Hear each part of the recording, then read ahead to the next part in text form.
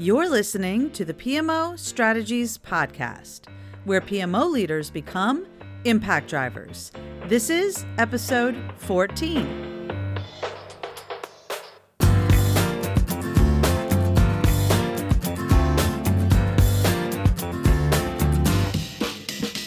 Well, hey there. Welcome back to the PMO Strategies Podcast. I am your host, Laura Bernard, and as always, I am honored and grateful that you are allowing me to spend a little bit of your day with you. This podcast episode is sponsored by the PMO Impact Summit, our free live virtual event that is specifically targeted to help PMO leaders around the world make a bigger impact with their PMO. Go check it out at pmoimpactsummit.com and get ready to learn a ton of ways you can make a big impact with your PMO.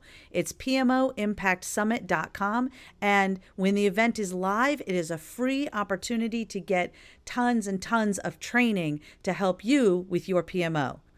Today, we are talking with a fellow thought leader in the PMO and project management space that you may have heard of already, Peter Taylor. He is a PMO expert who has built and led 5 global PMOs across several industries and has been a strategic advisor to many other organizations on change management and project strategy.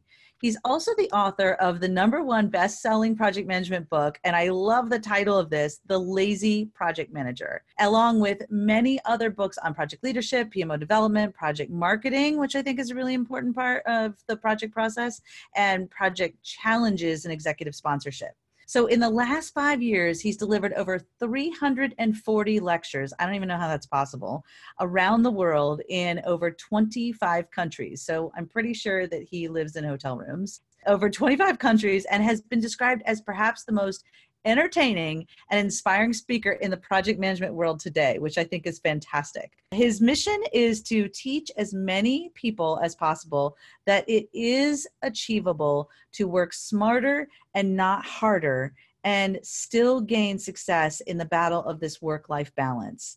And I think that is really important for us to take a minute to talk about here before we dive right in. So Peter, is there anything else you want to share about yourself, or can I start asking you about this lazy project manager concept?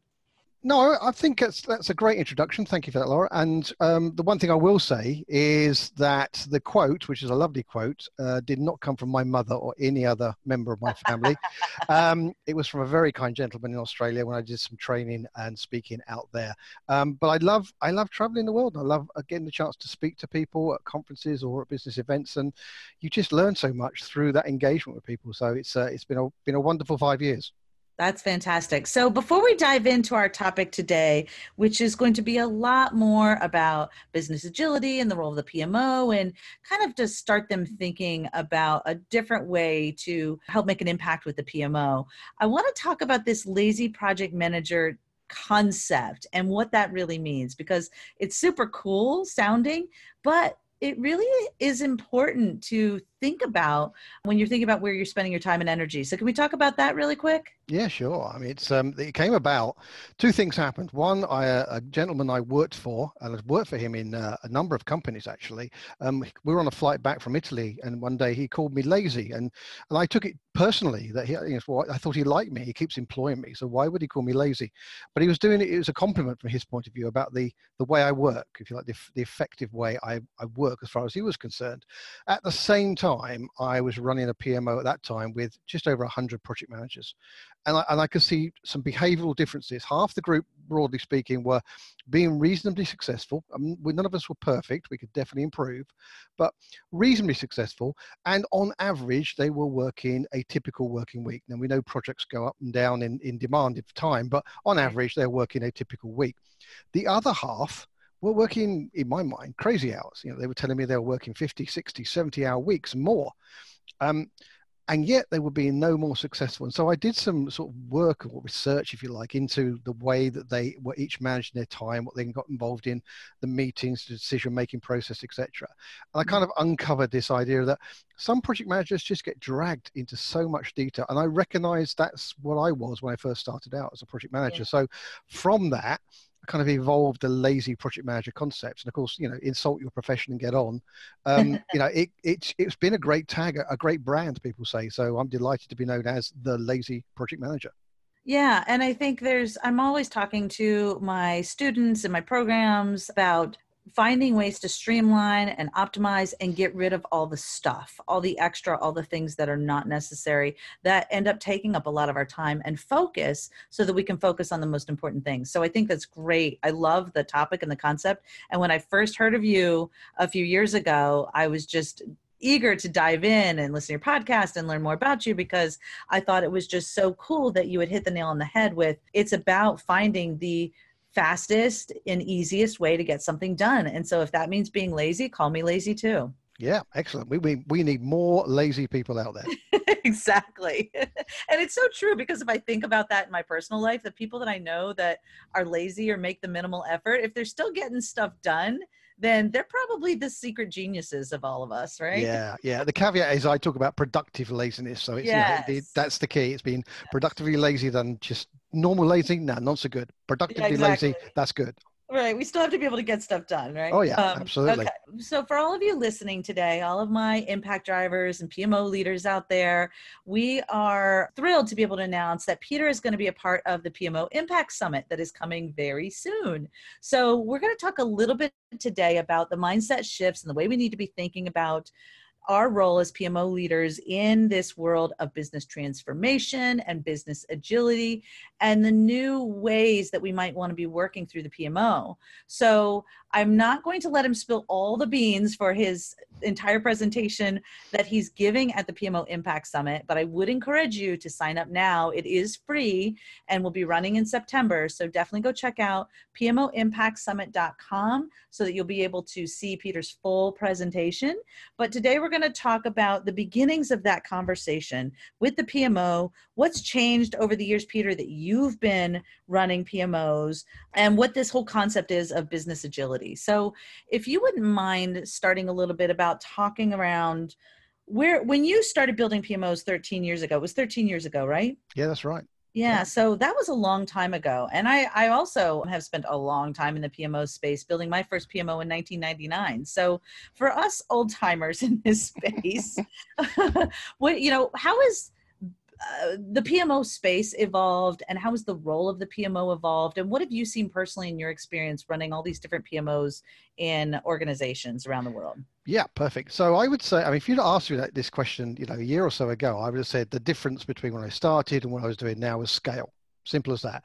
My very first PMO wasn't even called a PMO. It was a center of excellence, a community practice for project managers around the world. Yeah. And that's kind of where I started, moving up to help share my experiences, connect project managers, understand the way they were working, to help evolve methodology, capability, competence, all of that sort of thing. And that's really was the heart of the PMO in those days. And really the advantage there was the kind of the connectiveness of what's going on. I worked then in the software industry as I do now. And at that point we had project managers all over the world, and they were just disconnected, and all of them were, finding ways to be successful on their own. And so connecting people together, that's the first start. Then it just got bigger. It got bigger and bigger. Yeah. The sheer scale, I reached a point of running a PMO with, a few hundred project managers, thousands of projects, around the world, in all of the major zones. And that's what the PMO is about, is taking it to that level of that scale around the quality assurance. Again, the kind of competence levels of the project managers, portfolio managers, program managers, everything. But I recognize it's kind of changed in the last couple of years, and it's really changed because businesses have changed as well. And that's kind of why I talk these days about business agile, driving new ways of working through the PMO, because the way I describe it is business transformation is just high priority in today's landscape. It is just huge. Whether you're talking about digital transformation or business transformation or cultural transformation, the scale is enormous, but linked to that is the complexity and the speed of what is required and the agility of how you have to go about it. And so, the big difference right now, I think, is in this kind of topic of business agility and what that actually means to an organization, and how that organization potentially, and I see quite a lot of it, is they struggle to execute against that business agility strategy, because some of the mechanisms they have in place that link down to their project managers, their change agents, and the PMO just begin to creak, because suddenly the whole thing has been, it's like you accelerated in your car to a point beyond what the engine's capable of doing, or the bodywork's capable of doing, because everything has to be faster. And that really is the hot topic for me, I think, in the world of PMOs. Yeah, for sure. So for those that are listening right now that are saying, what the heck is he talking about with business agility? Can you just take a step back for a second and talk about what that means to you? And then we can kind of dive into what that means for the PMO. Yeah, sure. And I'm going to go back to, there's a great Forbes article. It's an article by Steve Denning back in February 2019. And in a speech at the Global Peter Drucker Forum in Vienna, Julian Birkinshaw, who is professor of strategy at the London Business School, suggested that the world right now was entering what he called the age of agile. So what does this mean? And I think it's a nice way of putting it. He kind of says that organizations throughout history were three types. In the early days, they were bureaucracies, and control was driven through privilege by rules, by hierarchy, by extrinsic rewards. That was the model of history, and it ran for decades, that model. Right. And then he says, well, then they moved to a more meritocracy approach, which is the world of knowledge, of data, and this privilege came about through adjustment, logical argument, personal mastery of that data. Suddenly it wasn't about the fixed hierarchies. It was about, what did you know? Who do you know, etc. It was that reflected in the business world. But what Birkinshaw now says is we are actually in an era he refers to as adhocracy, which is not easy to say, but this is where action is the privilege. Yeah, it's movement around opportunity, movement around experimentation, movement around achievement. And we've left the industrial age and we've moved through the information age, and we're going beyond that into this new world. He talks about it, emphasizing opportunities, find solutions through rapid experimentation, achieving agility through decisiveness. And this really is where business agile enters the prime time. And we all know these companies. And he says, well, if you look at the fastest growing companies on the planet, Apple, Amazon, Facebook, Google, Microsoft, these are the ones that have adopted this new approach of flexibility, of agility. And so business agile is just that recognition that right now there is a need to move faster. There is a need to adapt and evolve in a way that they haven't done beforehand. And it's just a recognition that there is some sort of term that describes this business transformation. It's a business agility. And really that's it. And, the problem is, well, how that's great, but how does the rest of the business spin on an axis and deal with this new world? Right, exactly. And I think it's important to clarify, we're not necessarily talking about agile implementation methodology here, no, but we're not. The 100,000-foot view of being nimble, flexible, adaptable, and responding quickly to the environment around you, right? That's absolutely right. It's just a way of creating value in a rapid way. And I love the term that Birkinshaw puts at the end of it. He talks about the fact these emerging companies who get it right, they are and I love this because it fits in with my lazy project manager ideas. They are succeeding by fighting complexity with simplicity. Yeah.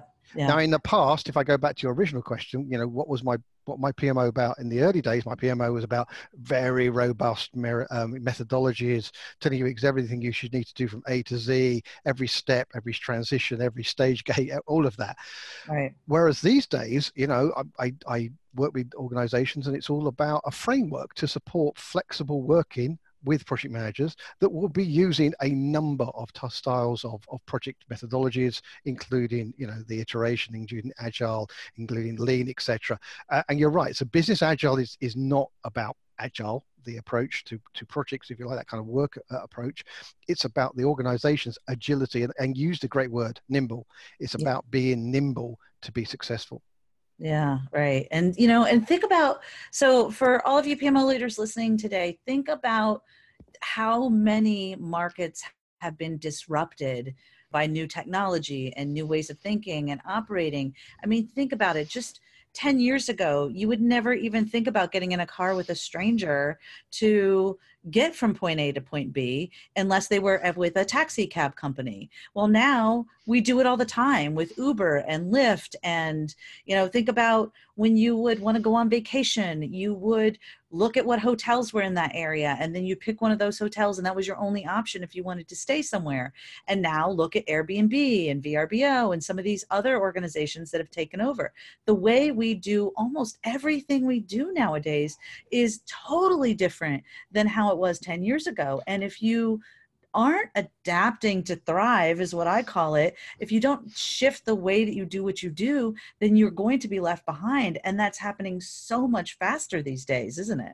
Absolutely. And I can give you, I can't name names, of course, but I was in a company not so long ago, Yeah. and I was asking them about their internal decision-making process. And they were describing this, that really it was a bureaucracy. It was like, well, I have to talk to so-and-so, they go and talk to someone else.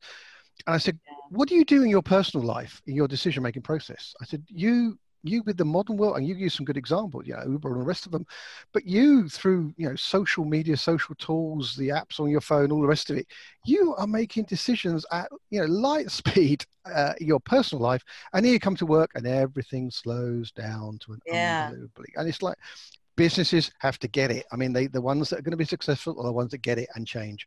Yeah, absolutely. And so now bringing this to PMO leaders that are listening, I can almost hear their yeah buts. I have this term I call the yeah but monster, which means, yeah, but I'm not responsible for that. Or yeah, but that doesn't affect our organization because of this, that, and the other. And so what would you say to those that are listening today as PMO leaders primarily, or those that are trying to make a big impact with project management?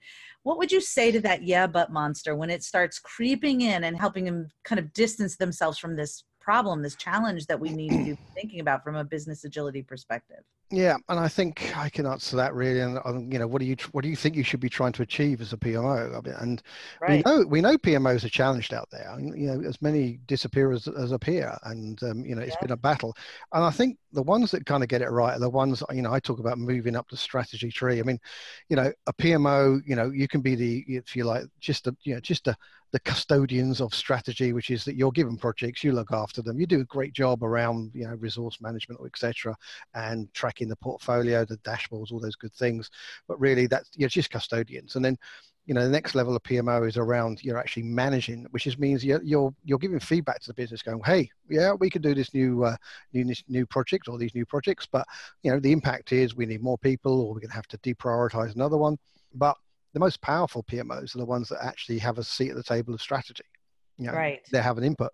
And the other thing I talk about, and I will touch upon this in my session for the PMO summit, it's the move from the cooperative world to the collaborative world.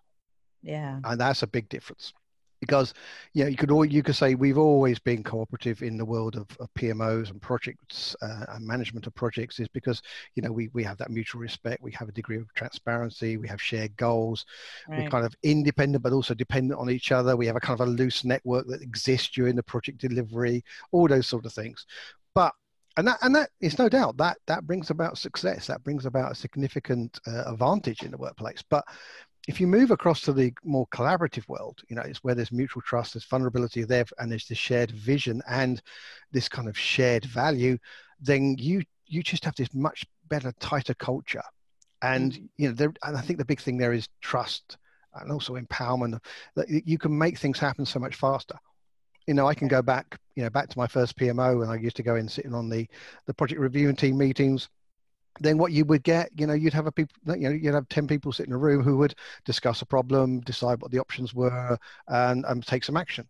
Now I've seen projects, I've been involved in projects where you can have 100 people virtually involved through the business social tools, where they can share their wisdom, their knowledge, their kind of self-balancing advice from a subject matter expert, and you can come up with that in a so much faster time than you probably finished having a conversation at the early start of a meeting, and it's probably a better answer than the one you would have got from a team of 10. So this is one of the big things here, and I'm also going to touch on the concepts of the hive mind and stuff like that. It's I'm really looking forward to it.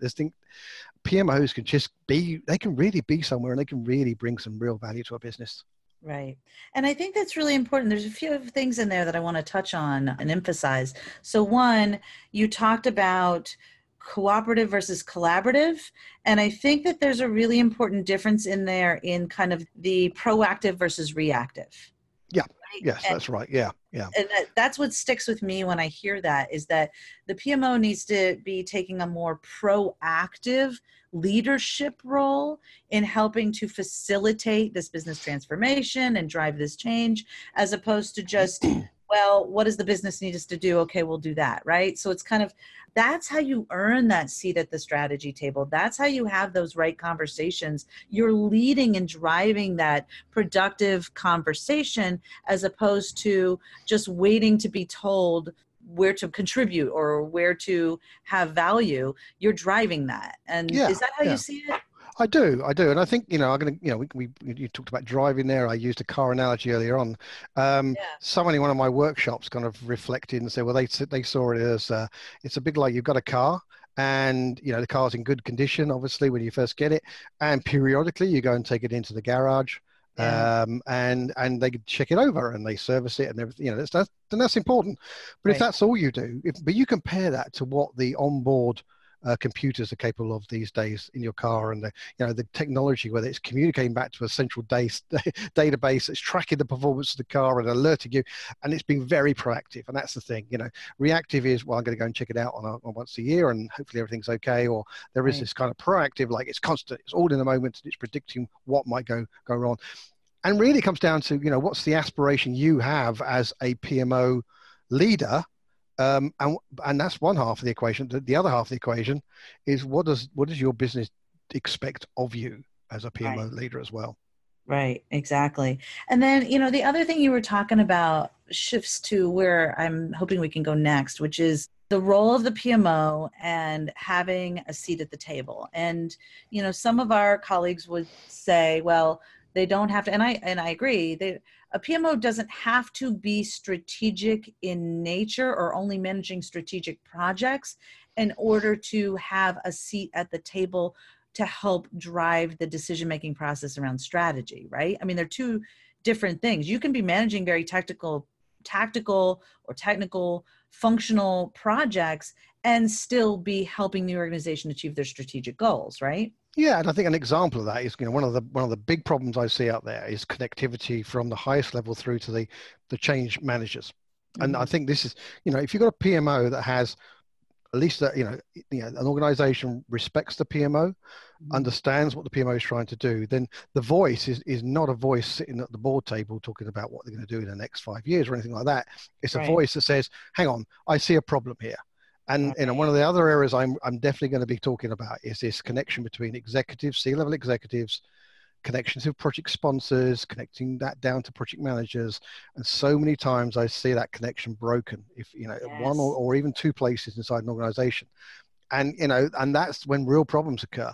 And if you haven't got that connectiveness, then you've got no chance of being business agile. Sort of bringing it back to the primary theme of the talk I'm going to be giving, because you have to have that solid connection between executives, sponsors, and project managers, change agents, to ensure that you can then move forward and become business agile. Because otherwise, if it's broken in the non-business agile world, it's gonna fail completely as you try to keep up with the modern world. Right, exactly.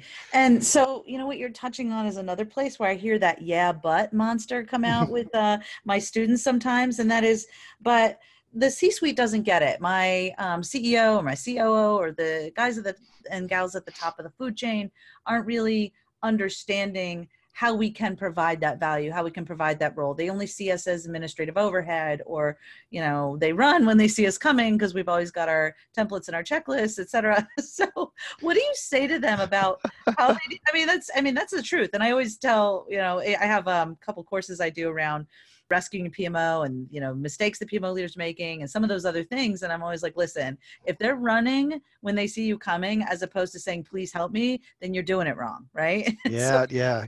No, I got some sort of PMO test questions. One of them is yeah, phone up your CEO and see how long it takes him to recognize who the hell you are. yeah, Uh, exactly. if it takes more than a minute, then you're in trouble and you are not connected at the right level. Yeah. Maybe not your CEO, but can you go up 2 levels of your organization and they know what on earth you are and what you're trying to do. Right. I mean, there's a big challenge. And it's one of the things I love doing. I wrote a book a while ago, and it's called How to Get Fired at the C-Level. And Oh, really? That's great. it's about mismanaging change, which is the biggest risk of all. And it is actually, there was a survey that the number one reason that the CEOs got fired over a period of time on this survey was mismanaging change. So, I love to go into organizations. So, feel free to bring me in to scare executives. And I'm sure, Laura, you can go and do that over in the States. So, sometimes you need an external voice to help you on this one. But the point about this is if your PMO is seen in that light, if you are seen as the assurance checklist, project police, then you have a problem. You have an image problem, and you have to address that urgently, because typically in that situation, based on my experiences, the clock starts ticking, and that PMO will disappear, or you'll disappear, and the PMO will be reborn in another format. Right. And I think I want to push it a step further and say it's not just an image problem, but that image is based on a lack of a value. It's a value problem, right? It's a value proposition problem. It's a return on investment problem. They don't see that you're actually doing anything to help make their lives better. Therefore, why do they need you, right? Yeah, quite. And the way you can make it better is some of this connectivity. This, what you're looking. Don't just look down at the projects you're managing. Look up the organization and try and spot those functional gaps. And by functional gaps, I mean gaps in that connectivity between the executive sponsors and your community of project managers, and raise your voice and make suggestions and suggest improvements. Yeah, I mean, just keep moving up the food chain. Right. So, and I don't want to give away everything that you're going to be talking about at the PMO Impact Summit, because, oh my gosh, you guys definitely want to check out his presentation. He's going to be covering all the things that we need to be thinking about and how to put some of this in place in your organization. So, but for now, Peter, can you just help them with kind of the big picture around, we know why this is important, but what are the first things that they should be thinking about or doing, or how can they prepare to have that right conversation if they aren't even being recognized at the C-suite, or if people are not seeing their value? What's step one before they go have conversations with the C-suite or their management chain? What should they be thinking about to kind of think about this business transformation role or their value, or how to articulate their value as a PMO? Yeah, okay. Let me work back. So, one of the three key areas I'm going to be talking about, just for sort of positioning here, is that, it's all about ensuring the visions that are aligned from the C-suite to those directly working on the project itself, leveraging large-scale collaboration, and defining the kind of leadership qualities, the best practices necessary to run a successful next-gen PMO. They're the things I'm going to be talking about. But if I draw that all the way back, a lot of my work around PMOs is based on what I call the 5 Ps. This is a balanced PMO concept I put together based on my first PMO experience, when I kind of reflected how it went. And PMOs are like this, and this is a way of looking at your PMO. There is people, process, performance, promotion, and project information systems. They're the 5 Ps. And the first balancing act is getting the right balance between process and people. Because if you just got pure process, then you are checklisting, you are methodology masters, and the project police. Mm-hmm. But if you don't have that, then you're also a very weak PMO. So you have to have a component to that. Equally, focusing on people, just people, making sure you're giving all your project managers every bit of help they can have, all the training, all the skills, all the competency assessments, all the rest of it. That can make you a very nice PMO as far as they're concerned, but it can be a little bit weak. So first thing, get the balance between people and process. Right. Then the kind of performance is about the performance of the PMO. It's about tracking the performance of the PMO, performance of the portfolio, performance of the individual project managers and the projects. That building it all up into one nice big simple picture for the business. The project information systems is the technology you're using to do all of that. But pull all that together with the other P, which is a promotion. You have to talk about your PMO. There's no good just keeping quiet about it and saying, well, I'm doing a really good job. I know my manager knows I'm doing a good job, but you got to promote it. You got to promote the hell out of it in the business world. Have every opportunity to talk about it. And I've run PMOs and have my PMO team members ready at a point to talk about it, run brown bag sessions, to get involved in other meetings, to deliver training for project managers, for project management for non-project managers, websites, blogs, podcasts, anything. just keep pushing it out. And success stories, lots and lots of success stories to get the word out there that you, the PMO, your team are doing some fantastic work that is of true value to the business. Oh my gosh, I couldn't agree more. So it's funny when we were talking about the concept of the car and, the driving from the perspective of using that car analogy, I kept thinking about my course. It's called the Impact Engine PMO. So it's the engine that generates the impact for the organization, right? So that's how I think of the PMO. What the PMO should be is an impact engine. Absolutely. And a part of that, I have a whole lesson in, I think it's module 5 of my course around marketing and the fact that marketing is not a dirty word and marketing is not something that someone else in some other department does. But as a PMO, you need to understand the basics of marketing, which is all marketing is helping you connect the service and the value you provide with the people that need what you do. And so as a PMO, it is so important. All those examples were great. And I love those about ways that you can communicate the value of the PMO to those that can leverage or benefit from engaging with those services. But it's very different than when people will talk about, well, I'm trying to sell the PMO. And I don't think it's selling. Yeah. I think it's marketing, because you need to play back what you're hearing that they need as opposed to trying to shove it down their throats, right? Yeah, absolutely. I mean, I think if you're selling it, then you have a bigger problem. If you're having to sell it, I think. Right. But I think we seem to be on a car analogy trail here. So I'm gonna pick two. Let's go with it. I'm going to pick two more to kind of trying to bring this got some point of sort of kind of conclusion, if you like. So first thing is like, okay, let's go Tesla. Right now I don't think you can Tesla the PMO. It needs a leader. It needs a great leader and a PMO. Yes. You cannot have a PMO that self-drives. It's about your team. But I don't think that works. And and one of the books I wrote was Leading Successful PMOs. It was a whole bit of research about why a PMO leader is so different from everybody else. But the one I do use in my presentations and training is I got this wonderful picture of an American truck, which has just got a ridiculous number of wheels. And the way I say is, look, this truck is, what we say is it's jackknifed. It's off the road and the cab spun around and tried to overtake the load behind, etc. Oh yeah. Yeah. And what I say is, if imagine that is your business. Just imagine that is your business. The cab, the front end of the truck, that's your executives, and they're deciding on strategy, how fast you go, which direction you go. Yeah. Mm-hmm. Whether you overtake stuff, whether you don't overtake stuff. The load is your business as usual, which we know is, what does your business do? There is business as usual. Then on top of that, I talk about two layers. There are projects as unusual, and that's the world of the PMO. These are big tactical or strategic projects that require a project manager.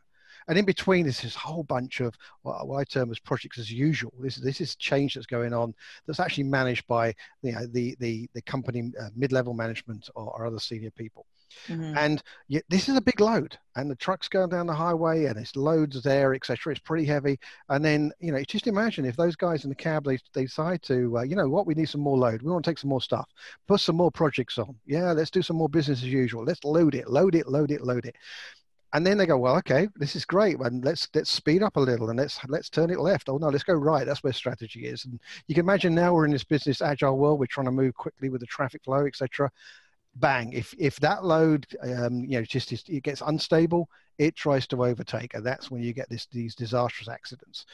The PMO, when it's effective, can be that connection point between the cab and the load, the back end of the truck.